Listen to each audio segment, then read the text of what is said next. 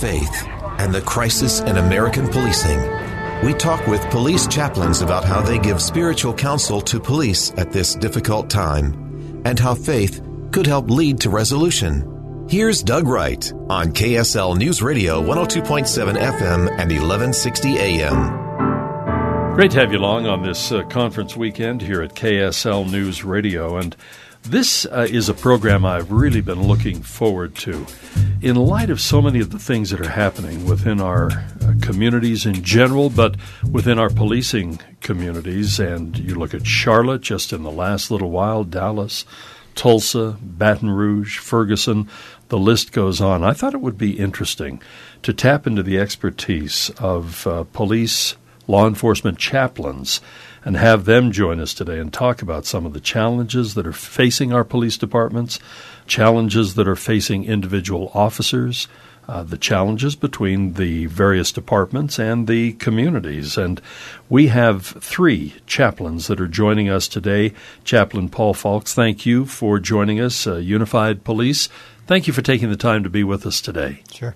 And also Chaplain Melvin Ward, who is with Salt Lake County. Chaplain, thank you for being here today. You're welcome. Glad to be here, Doug. And also from Unified Police, Chaplain Richard Evans. Glad to be here. I'm curious how some of these blaring headlines that we are seeing, I rattled off some of the cities, and there are more, where there have been police shootings, there have been conflicts between the community and the police department, confrontations even. What effect are these headlines having on your various departments and in your, is it proper to call it a ministry? I think so. Yeah, described as a ministry. Mm-hmm. How it is affecting your ministry, and maybe Melvin Ward, in your role as a chaplain, what are you noticing? I'm noticing a continuing concern that you've just voiced. I think we're all frustrated to know what we can do. What is our little part to help to solve this problem? And I have the feeling that step number one is to obey the law. How much confrontation would we have if people simply would obey the law? I don't mean to sound like it's a simple solution, but that to me is step one. I know we had a situation in Salt Lake City, and it was such a strange confrontation with a person with a snow shovel, and it was actually bizarre. And I remember at that time, Paul, Chaplain Falks, I remember thinking, if this person would have just obeyed the police officer, much less the law, but just obeyed the officer himself in what was kind of a strange, almost Mickey Mouse confrontation, up in the avenues that ended up in somebody dying and an officer being injured. As Melvin indicated, first obey the law, and if for some reason you haven't obeyed the law, isn't the key to obey the officer? Yeah, I would agree. I mean, he's there for a reason, and if they simply just would listen to his commands, talk civilly with him, be respectful, it would solve a lot of the problems. As far as your thoughts on this, Richard, this is Chaplain Evans, is there something fundamentally changing in our society where there is less respect, not only for the law, but less respect for the person that is enforcing the law? I think it's growing. I think the problem is a difficult problem to address because people are becoming further detached from neighbors, from family. And when that happens, they lose sight of the civility that is so very important in our society today. Why isn't that something we hear all the time? What has changed? How have things changed? And maybe, Richard, we could pick up with you again. This civility issue especially. I'm noticing it in every aspect of society, even the communications we get in broadcasting, anonymity that goes along with it. For police, what is happening when it comes to civility? I think one of the greatest things that society portrays in media is an immediate resolution. Television programs are always resolved in 30 minutes or 60 minutes, and DNA research is always done within 10 or 15 minutes in that program segment, and it is so far from what is real that people start believing or expecting a new type of reality that just is not available, and people become impatient. So, Paul, it's not all CSI? Yeah, like Richard said, you kind of expect it to be done so quickly. And in today's world, especially with social media, things happen so fast. People put things on Facebook or Twitter, and they expect that what they read to be true. Even this morning, I saw some things with what happened in Charlotte on both sides of the situation, and none of it's true, but people think it's on social media, so it's right. Yeah. People don't look at the facts first. The way we do interact with each other, especially the policing community and the populace, Melvin, what have you noticed? And was there a tipping point where things started to get worse? I don't know that we can identify a particular tipping point. I do notice, particularly as Paul said, with the advent of social media, there's a greater decrease in fear of confronting people, or should we say, telling it like it is, or like you perceive it, and I'm sorry to see that happen. But I do notice an increase in many parts of society of a willingness to confront, even in anger. This idea of an eye for an eye and a tooth for tooth will eventually leave us all blind and toothless. Yeah. When we come back, I'd like to talk about the effect that you as chaplains are seeing within the departments and some of the individuals that you deal with who come to you and seek out help and maybe a little solace. All of that and more is coming up here on our special program today. Thank you for being part of this program, and we'll be right back with more. Faith and the Crisis in American Policing on KSL News Radio. Thank you again for joining us on this special Sunday. We appreciate our three chaplains joining us, Chaplain Paul Falks, Chaplain Melvin Ward, and Chaplain Richard Evans.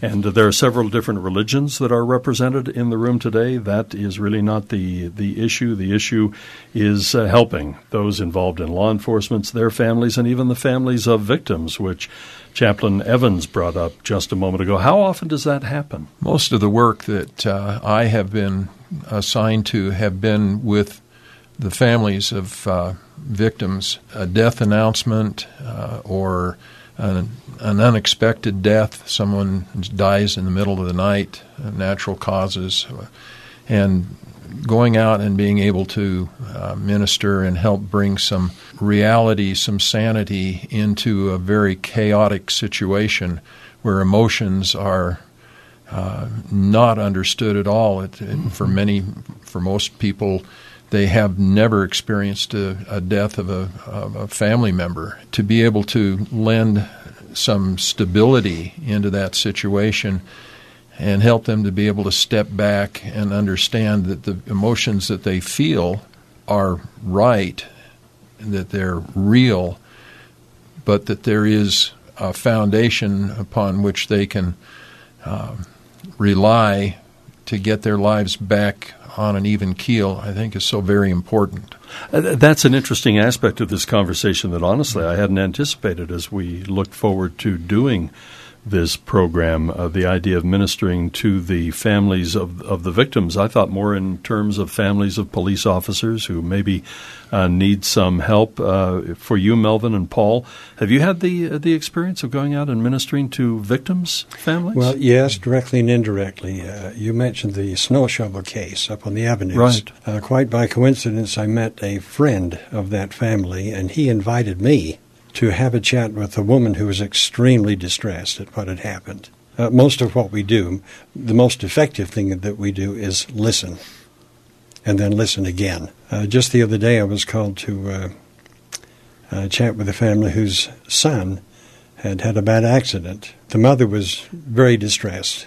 I find in my experience that most people can work through things like a death or unexpected death that you've mentioned, Richard. Most people can solve their own problems. We needn't have our badge or our presence be intimidating. If we can just listen. We have 2 ears and 1 mouth. And I think there's a message there. And I think people can begin to cope after we've said a few encouraging things and then we listen without interruption. Paul, what has been your experience, and especially with taking care of the victims and their family? Yeah, like Richard said, most of my experience is working with the families when you're called out to make a death notification, and also just as Melvin was saying, just to be there with them when they undergo these tragedies.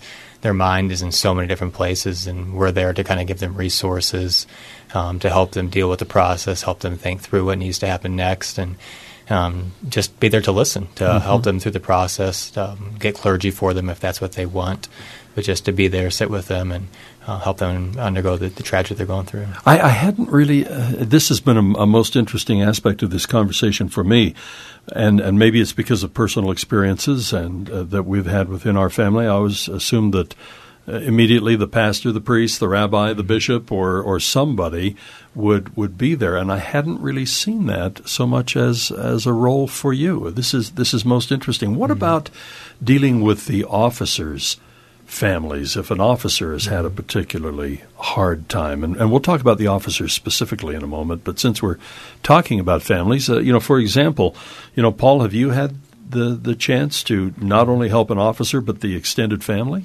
Yeah, I have. Unified Department's been great with me, allowing me to do that when some of our officers are involved in OISs or officer-involved shootings.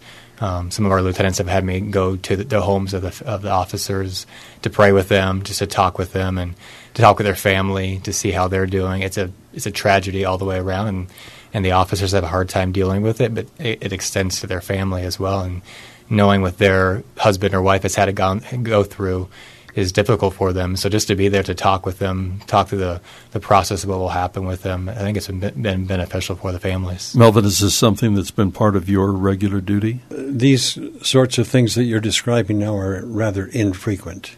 Mm-hmm. But the one that I mentioned a moment ago about the son that had this bad accident, right. One of the parents is a detective with the UPD. Oh, wow. And in talking to her, why, she was a bit surprised and grateful that I was willing to, quote, take my time. Right. That's what I do. Yeah. Is give the time. That's what we do. Uh-huh. But she experienced, I think, a real measure of relief and even comradeship. Richard, I'm left with the impression that most of your ministering has been with victims and the families. But what about the officers' families? Have you had much duty there? I have not had that opportunity yet. The responders' families and the responders themselves are often very private, or sometimes don't even know or think that they can intrude or think that service is available to them. Some of the people that are most affected are the dispatchers. Oh, wow. Who sit in front of a radio all day long and talk with officers and never see the resolution to the problems that they have called for help on. When we come back, there are several questions that are obvious. First of all, how does one become a chaplain? What is required to be a chaplain? And then also, this is something that happened in an off-air discussion a moment ago that I'd like to get on the air. Is there an attitude within the various departments? I mean, a police officer has a certain image. A law enforcement officer has a certain image. Do you find there's a reluctance sometimes to turn to help in the avenue that you gentlemen offer? We'll come back. We'll talk about that and more. Stay with us here at KSL. Faith and the crisis in American policing. We talk with police chaplains about how they give spiritual counsel to police at this difficult time and how faith could help lead to resolution. Here's Doug Wright on KSL News Radio, 102.7 FM and 1160 AM. Chaplain Melvin Ward, Chaplain Richard Evans, here with us on KSL. And we were just chatting a little bit more about the role that not only a dispatcher plays, but are they considered first responders? And boy, immediately, all of you, unanimously, there was a chorus that said, absolutely. And I have to admit, until you mentioned it in our previous conversation, I can only, talk about a first responder. They're the first responder, and everything else happens based on the dispatching. And you think of the people that take those emergency phone calls. Have you had much experience with them? Melvin, maybe I can go to you. A couple of times, yes. A year ago, I was called to chat with one of the dispatchers a good woman, a veteran of several years on the force, but she'd become very, very stressed because of the difficulty of some calls that she'd received. The effect was cumulative. This wasn't just one call. But I was very impressed with her willingness to open up about it verbally and emotionally. And there were tears shed. There was anger expressed. She was able to vent. And I think that was very therapeutic for her. But I have a great deal of admiration for these, as you say, the first of the first responders. That's a difficult job. Yeah. To remain calm no matter what the circumstance. That's a real challenge. There was actually a movie made about this several years ago. Halle Berry played the part of somebody who took one of those emergency calls, and of course, it kind of goes into Hollywood mode. But boy, it was an eye opener for me, Richard. So much of the emotion that is brought about by a terrible situation is first directed at the dispatcher, because they're the ones that have to marshal the forces and get them on the way. All the while, this person is very distraught or very, very angry.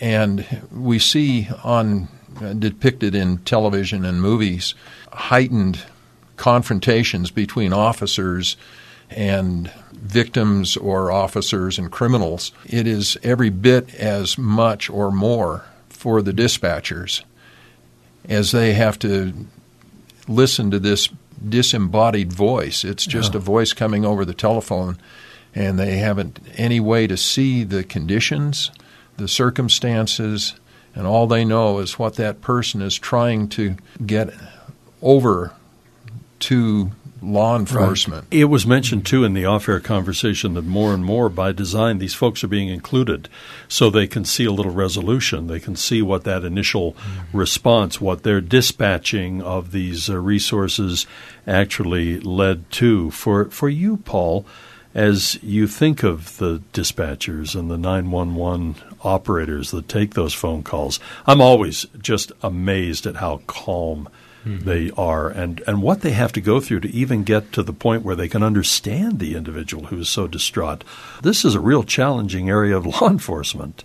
It definitely is. We were just over at our dispatch center last week. The three of us were having lunch with them, getting to know them better, and they had us just listen in to what they're doing, and they are the ultimate multitaskers. I mean, so many calls coming in, dispatching officers all over the valley. And the one I was talking with, I said, you guys are incredible. What you are able to do at one time and making sure everyone's safe, talking to people on the phone, doing it with such confidence but also patience as well. It's really incredible what they do. Is there an attitude within law enforcement that is changing now? Kind of that old John Wayne, that, well, I'm just going to take care of it. I'll cope with it. Yeah, it was tough, but I'm going to deal with it and put it behind me and just move on, versus people now perhaps newer officers who are a little more steeped in the resources that can be available. And some of the things in the military level, and I'm sure it's the same with our police officers, the post-traumatic stress syndrome, where things maybe the day after, the week after, you're okay, and then all of a sudden something starts to gnaw at you. Are you finding that to be the case, Paul? In my experience, yeah. Unified has allowed me to go ride with the officers once a week, and that's been a really good way for me to get to know the officers, to see what they're doing.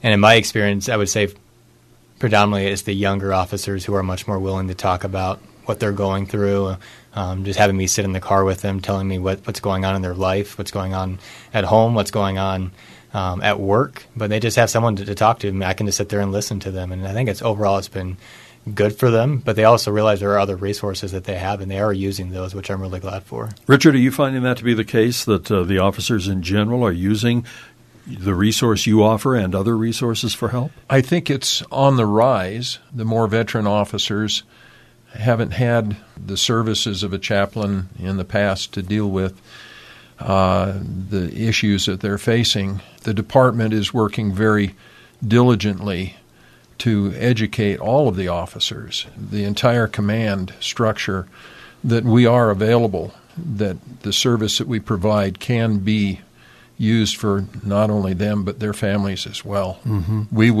will meet at any time, day or night, go anywhere that's necessary. We're there whenever the phone call rings. Melvin, I alluded to your long service, and that included service within your particular faith. You have been out there in many different capacities, missions, things like that. Are you noticing a trend in general, but particularly in the ministry that you have now, of people being willing to perhaps seek out help a little more readily than in the past? I think Richard's observation is correct, that it's on the increase, but my experience in this area is limited. I think it's kind of a given that the older officers are a little more reluctant to seek out help to relieve some stress. I've been asked a couple of times to give a presentation to new officers, new hired officers.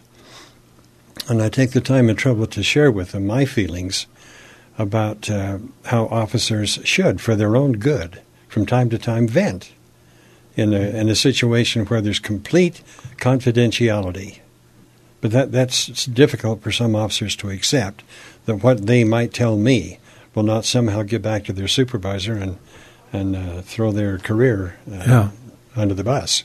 Are there concerns, and I'll throw that out generally, do officers sometimes approach you and they actually are up front and say, I'd really like to avail myself of some of these opportunities, but I really don't want to mess up my career?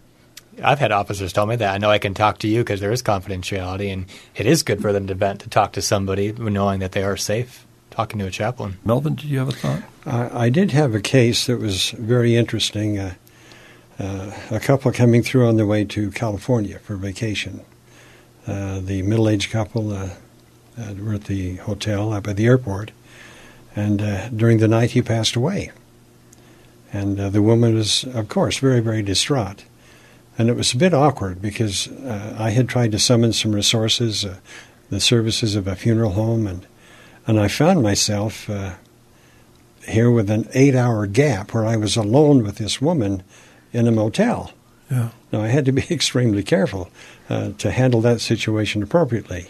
But coincidentally, it happened to be the first day of the LDS Church General Conference. And under the circumstances, I felt this would be an excellent opportunity to give this woman some spiritual strength and support. And we went down to Temple Square and attended one of the sessions of conference.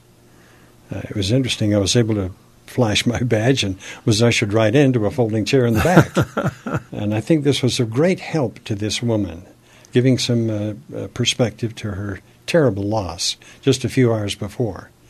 But within about 6 or 7 hours, the children were able to fly in from Texas and to give her the family support that she needed. But that turned out to be an interesting experience. Coincidentally, on another occasion, I don't mean to dominate the time here, but it's to the point, one of the officers that was involved, he and I share some religious beliefs, and the victim, in the midst of her tears and wailing and crying, demanded we give her a blessing. And this officer and I shared some religious beliefs, and so we were able to come together and give this woman a blessing, which was a great comfort to her. And I think it was good for the officer to put on that particular hat at that particular time. Yeah, one of the questions, and I mentioned this as we were sitting down chatting prior to going on the air, are most police officers in a position where they do tap into their fundamental religious beliefs, their belief in God, their personal religions? What have you found to be the case, Paul, without specificity in religions, but do they tap into that generally within law enforcement? I think they try. We always joke they never get phone calls from people saying they're having a good day. Yeah. They're always dealing with people having a really, really bad day and seeing people, and someone in their worst circumstance or breaking the law. That's something that came up when we were talking about body cams. They said, do we really want your worst day ever recorded and available for public access? Right. And that's what the cops are dealing with every day. Yeah, they see that every day. And so if you have the belief that people are generally good, well, they see the worst of the worst, and it causes them to question that. Mm-hmm. And so some of the officers I've talked to, it's kind of a crisis of faith. What do I really believe with what I'm having to deal with? Have you found officers where it's shaken their faith? Absolutely. The things that they see? Richard, How about you? I think that one of the great services that we're able to provide is the stability in somebody's life that is not denominationally directed We are very specifically asked not to be aligned with any particular religion when we provide our service. So in that being said, we're able to reach out to anybody, an officer, and it doesn't matter what their faith is, or the strength of their faith. And also we can reach out to families. And if there is a particular need, religious need, a particular denomination that they would like services from, then we can make arrangements to help speed that along. Let's take a brief break. And when we come back with our three chaplains, I'd like to talk about how one becomes a chaplain, what motivates somebody to become a chaplain, and all of that and more coming up. Stay with us here at KSL. In this final segment of the show, and I kind of by design Faith saved this. and the crisis in American policing on KSL News Radio.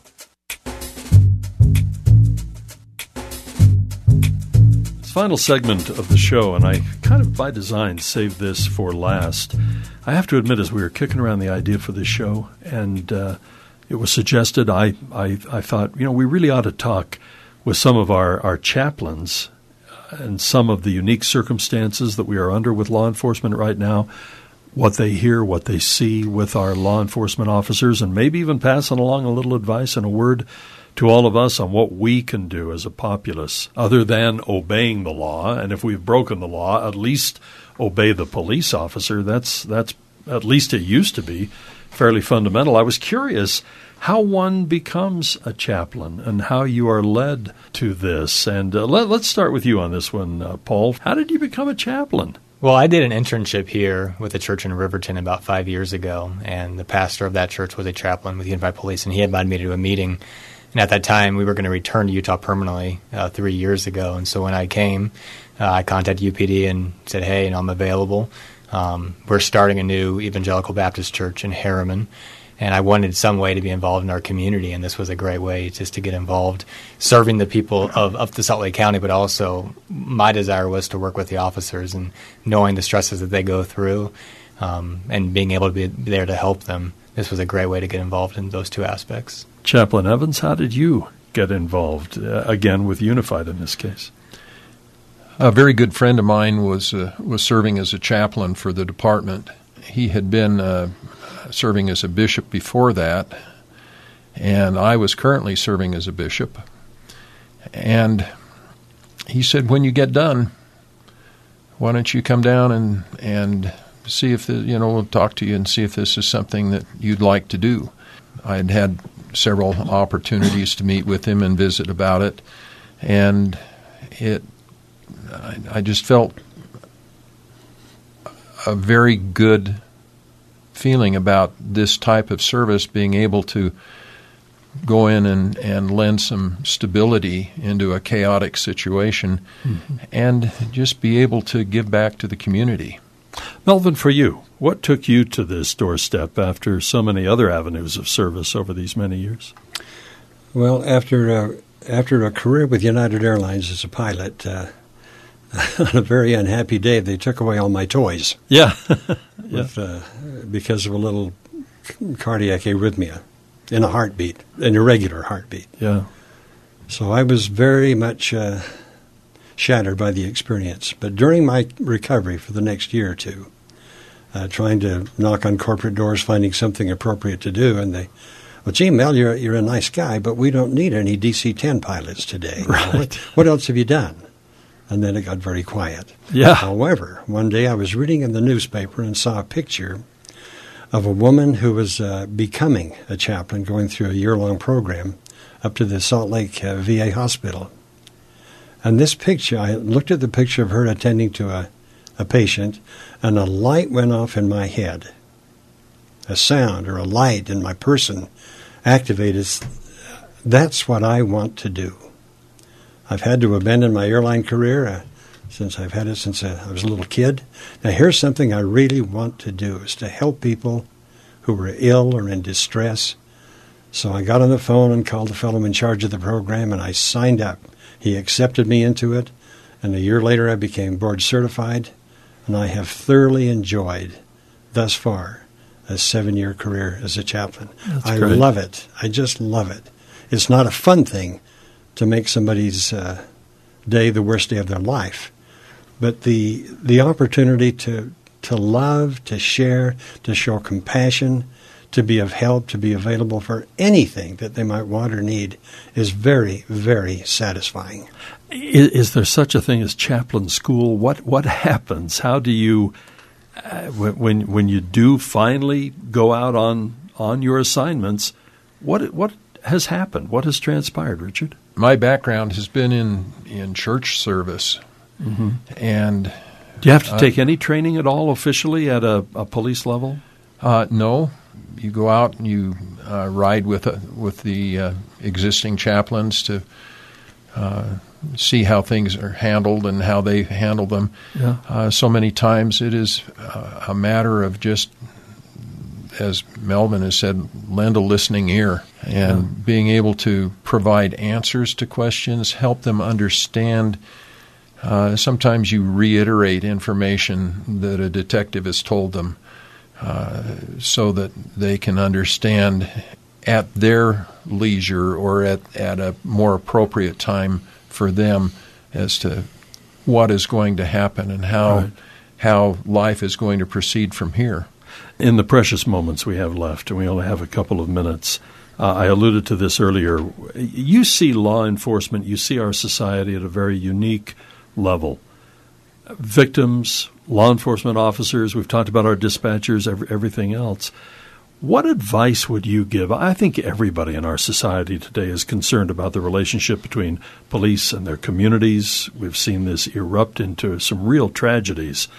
What would you advise for folks that are listening right now? We'll just do a quick little run through here, and let's start with Melvin Ward, Chaplain Ward, first. Well, first of all, Dad, come home.